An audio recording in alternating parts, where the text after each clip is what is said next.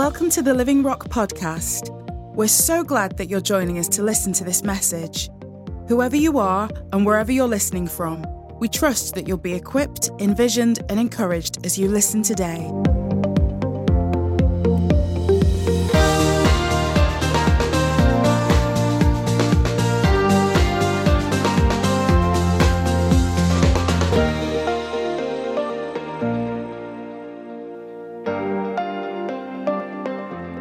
As we've been thinking about this morning and I've been praying for this morning, I was reminded of the scriptures in 2 Chronicles. So we're going to do some looking at the dedication of the temple in 2 Chronicles 5 and 6. Okay, so if you turn up 2 Chronicles in your Bible, please.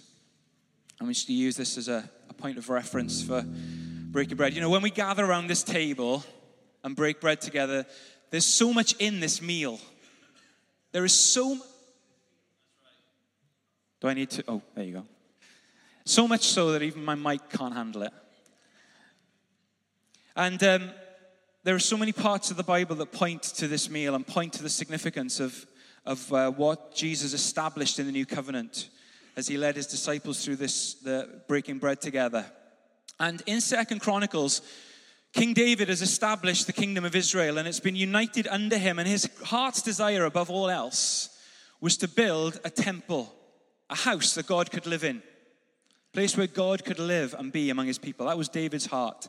But God had said to David, you can't be the one who will build the temple. There's too much blood on your hands. You're a king of war.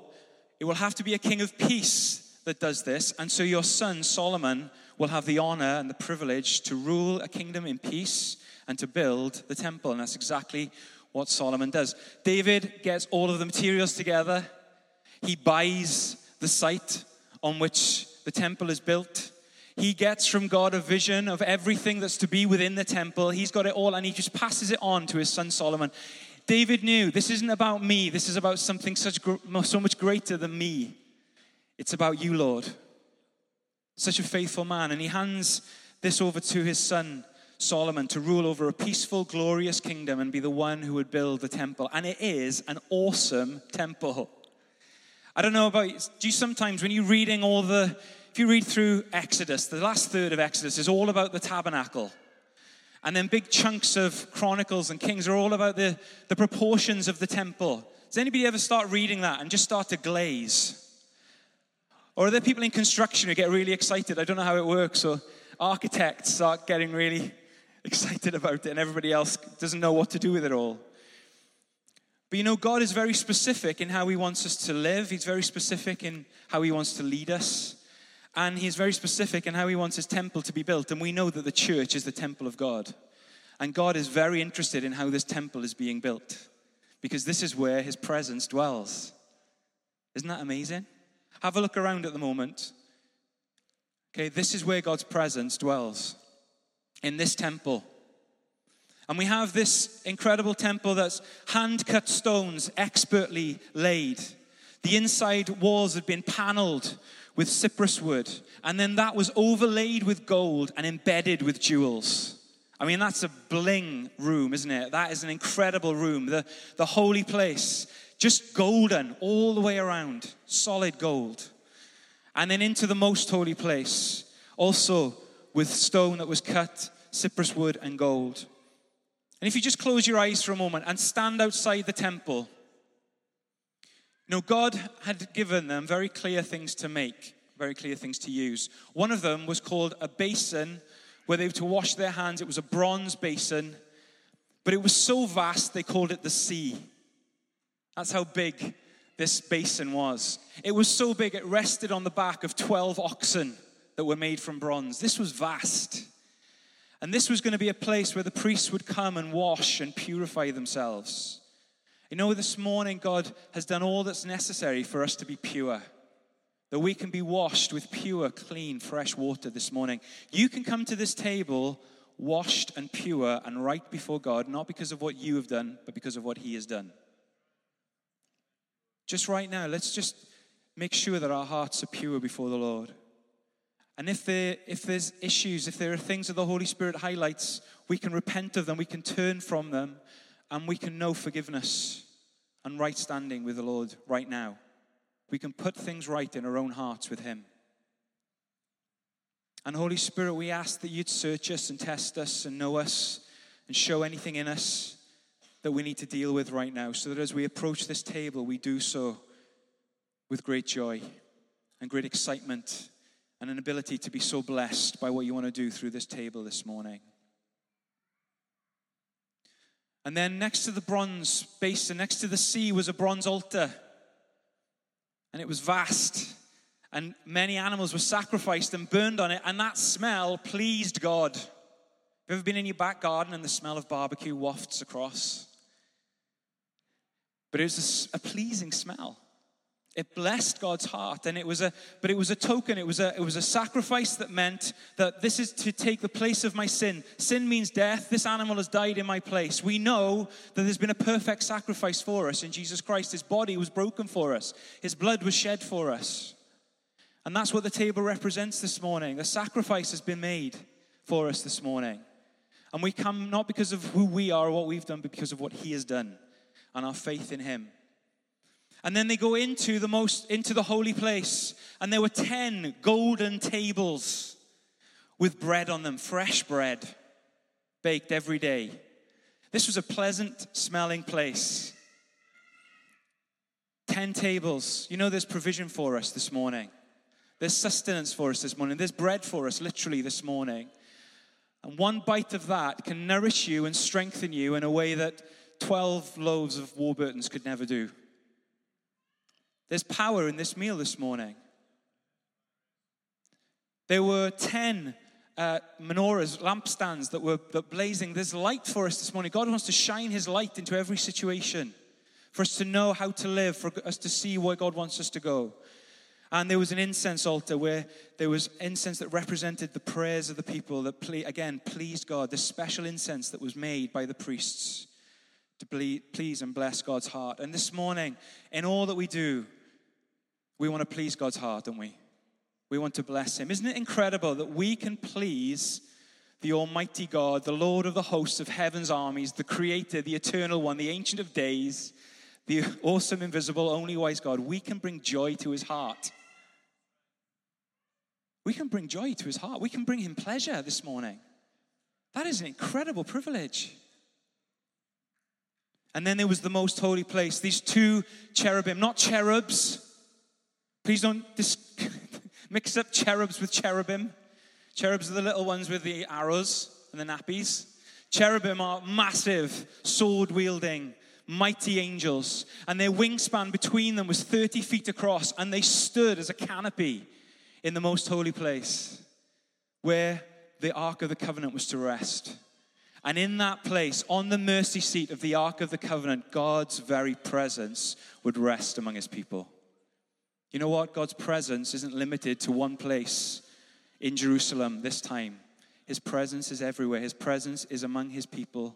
It's in his temple. It's here among us this morning. The presence of God is here with us today. And I believe God wants us to experience his presence among us this morning, for us to know something of it. Because if we turn to in 2 Chronicles, when we talk about the presence of God, or we read about the presence of God here, this wasn't something out there and ethereal and a theory. This was very, very real. This was discernible. This was tangible. This was visible. This was knowable. To experience the presence of God. Would you like to experience the presence of God this morning? Would we like to do that? To know God's presence among us. Holy Spirit, we ask. We say that we're gathered together and you are the one who's in charge of this gathering this morning. Spirit of God, we want to be led by you in everything that we do. And we ask that you'd reveal God to us in a fresh and new way. You'd reveal the Father to us. You'd reveal Christ to us in fresh and new way this morning. That you'd empower us and strengthen us, but that we'd know your presence among us. Holy Spirit, we pray. They've done all of these things. Everything's been established. Everything's been brought together. And in 2 Chronicles 5 from verse 4, it says, all of the elders of Israel arrived, and the Levites picked up the ark, and the priests and the Levites brought the ark along with the special tent. That was David's tent where the ark had been stored, and the sacred items that had been in it. And there before the ark, King Solomon and the entire community of Israel sacrificed so many sheep, goats, and cattle that no one could keep count. This was extravagant worship. Then the priest carried the ark of the Lord's covenant into the inner sanctuary of the temple, the most holy place, and placed it beneath the wings of the cherubim.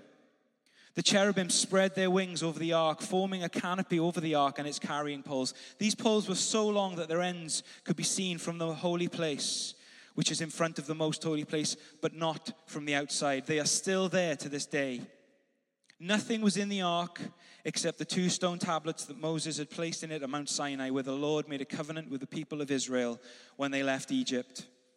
You know, in the actual temple itself, the inside had cherubim, had pomegranates and palm trees and all sorts of different things. There were earthly created things and there were heavenly created things represented there. And you know, in the temple of God, there are earthly and heavenly coming together, aren't there? There are angels here wanting to minister this morning in the gathering because the people of God have gathered together. Where there's the temple, where the people of God gather together, this is where the Holy Spirit rests, and this is where there's angelic activity to bring about the will of God. It says the priests left the holy place, and all the priests who were present had purified themselves, whether or not they were on duty that day. And the Levites, who were musicians, were dressed in fine linen robes and stood at the east of the altar, playing cymbals, lyres, and harps, and they joined by 120 who were playing trumpets. The trumpeters and the singers performed together in unison to praise and give thanks to the Lord, accompanied by trumpets, cymbals, and other instruments. They raised their voices and praised the Lord with these words: He is good, His faithful love endures forever. At that moment, a thick cloud filled the temple of the Lord. The priests could not continue their service because of the cloud, for the glorious presence of the Lord filled the temple of God. Then Solomon prayed, O Lord, you have said that you would live in thick cloud of darkness. Now I have built a glorious temple for you, a place where you can live forever. And then the king turned around to the entire community of Israel standing before him and gave them this blessing: Praise the Lord, the God of Israel, who has kept the promise he made to my father David. You know, God is a covenant-keeping, promise-keeping God. And this morning, as we gather around this table, there's provision for us. Why? Because God has made a promise, and God keeps his covenant. This is a covenant meal. And then Solomon stands and he prays in chapter 6. And he says these things. He says, God, you're awesome. God, you're a God of covenant. God, you're among your people. How incredible is that? Lord, we're to be humble. We're to be thankful. We're to be repentant with one another. Lord, we pray that the world will see, other nations will see how glorious you are. And he prays that he would help them to ensure to remain faithful to him. He led them in that prayer together. Can we close our eyes for a moment? I'm going to ask the singers and the musicians to come back, please, and just begin to play. God is awesome. God is awesome. We can't comprehend how awesome God is, how mighty he is, how great he is. But Holy Spirit, we ask that you'd reveal to us something fresh today, the awesomeness of God, of his mightiness, of his greatness, of how worthy he is. Lord, we thank you that you're a God of covenant. We thank you, Lord, that you keep your promises. Lord, there are promises attached to this meal this morning. Lord, there is covenant for us to enter into afresh this morning. There's strength for our bodies. There's health for our bodies and our minds. There's healing for emotional challenges and difficulties. There's restoration of relationship that's been broken. Lord, there's so much in this meal. There's life for us, Lord. The life of the blood of Jesus Christ is available to us this morning.